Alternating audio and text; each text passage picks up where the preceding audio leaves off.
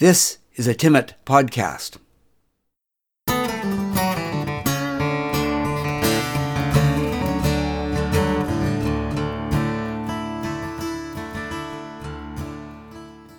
This podcast is part of the series On the Marge. The title of this episode is Shoveling. Shoveling. When the Simmonses owned it, the house was immaculate. It didn't just have a yard, it had grounds, sort of like an English garden with carefully tended rose bushes and a flagstone sidewalk that wound around the bird bath to a pond full of summer goldfish. It gave the Simmonses great pleasure to have the neighborhood children come and look at the fish or visit the potted palm tree in the backyard greenhouse. But since Mr. Klimaszewski moved in, well, things have changed. The capsized bird bath now rests like a shipwrecked schooner beached at an awkward angle in the front yard, and the fish pond is full of garbage.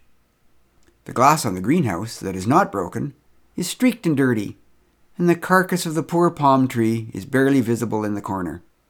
Some shingles blew off the roof of the house last year and are still propped in the corner by the sagging steps.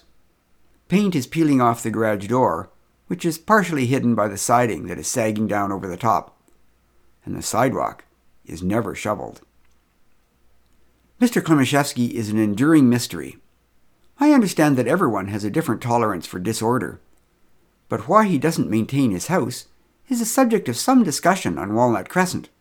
Part of the mystery, I guess, is that nobody ever talks to Mr. Klimaszewski. I mean, we've all tried at one time or another, and I'm not even sure of his first name. But if anybody has gotten more than a grunt out of him in response to all the cheerful greetings, then I would be surprised to hear it.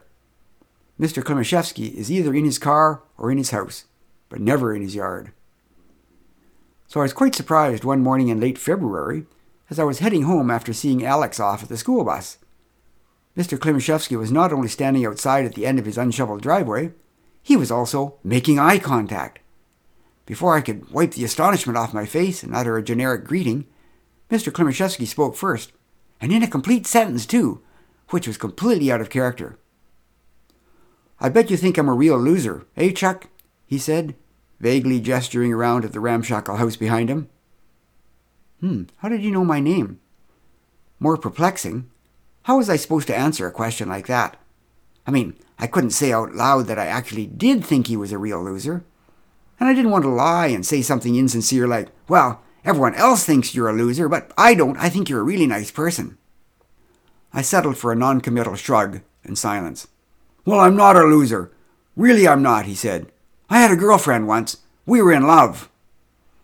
Lily had heard something about Mr. Klimaszewski's wife who had died in some sort of accident, but a girlfriend was news. It was clear that Mr. Klimaszewski needed to talk. I really should have been heading off to work, but the chance to find out something new about Mr. Klimaszewski, anything about Mr. Klimaszewski, was too good an opportunity to pass up. "A girlfriend?" I asked, hoping that I had suppressed the surprise in my voice, and Mr. Klimaszewski started to talk. He was actually surprisingly articulate. This is the story he told. "I work in an accounting firm downtown. One day in the coffee shop at the corner, I met a charming woman who worked at a lawyer's office nearby. She lived in a little cabin out south of Whitehorse. We discovered common interests. We laughed at each other's jokes. We spent time together and became part of each other's lives. At Christmas 3 years ago, the woman went outside for a week to visit her aging parents while I stayed in Whitehorse.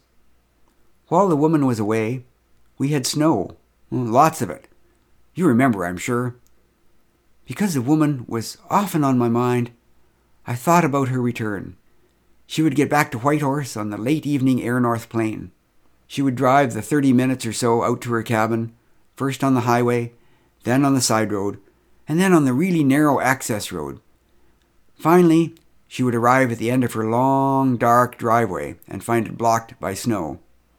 She would be forced to leave her impractically low-slung car there and skid her impossibly heavy suitcase over the snowbanks to her front door, made impassable by the drifting snow. How could I possibly let that happen to the woman I loved? The afternoon before her return, I drove out to her cabin with an array of snow shovels that I had borrowed from people at work. I cleared her driveway by hand and made a space near the cabin where she could park her car and turn around. And I shoveled a path right through a massive snowdrift all the way to her door. It was difficult and cold work.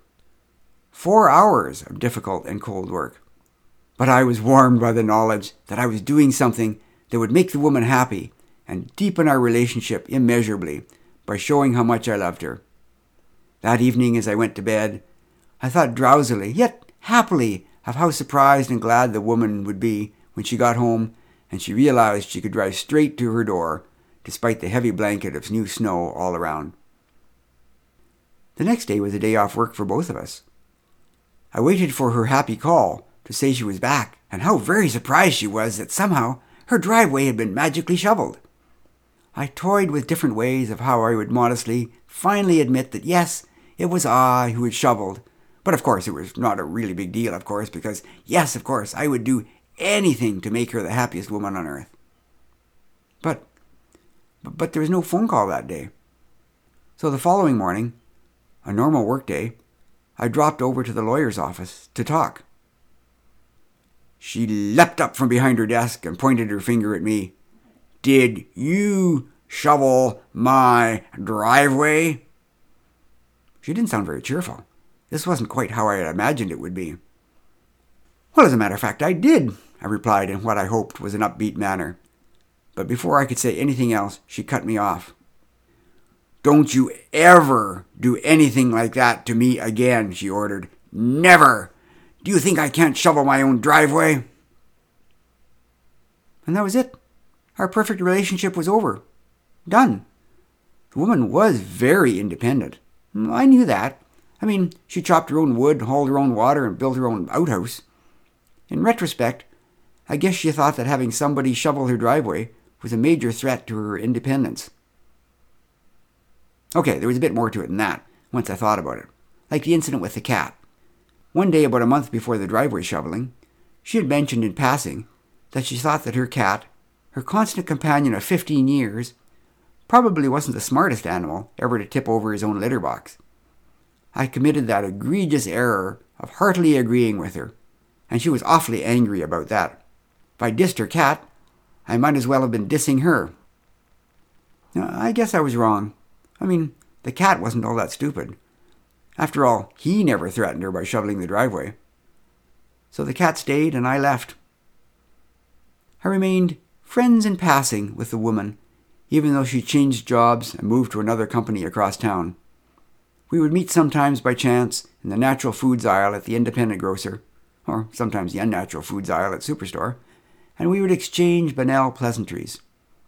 I kept hoping for a massive dump of snow, so she would realize how wrong she had been and beg me to come out with my car full of snow shovels and rescue her from certain death by impending avalanche. But with the winters we've been having lately, that never happened. All this was fading from my memory when, just yesterday, on Sunday, the woman called me for the first time in several years. She invited me to come out for the afternoon. If I could help her with her taxes, then she would make supper. When I arrived, she and the gloating cat met me at the door. Without the slightest blush of irony, they proudly showed me their new snowblower. So I worked on the taxes, and we had supper. A pleasant evening, all things considered, but certainly not like the good old days when we had been in love. So, you see, I'm not a loser. I had a girlfriend once. I was only trying to help. You can tell everyone else on this damn street. And with that, Mr. Klimaszewski turned about, shuffled through his unshoveled snow, went into his house, and slammed his door. The vibration dislodged the siding over the garage door, and it fell off at an awkward angle onto the driveway.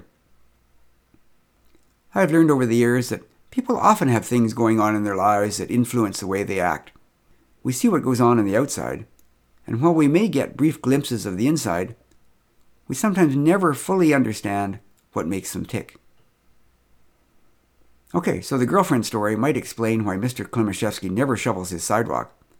He's been traumatized by snow shoveling. I guess we'll have to wait to find out the rest.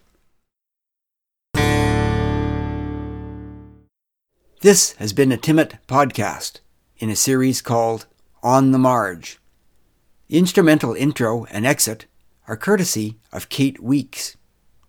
If you would like more of these podcasts, check out the podcast website at timmit.ca/podcasts. That's TIMMIT.ca/podcasts.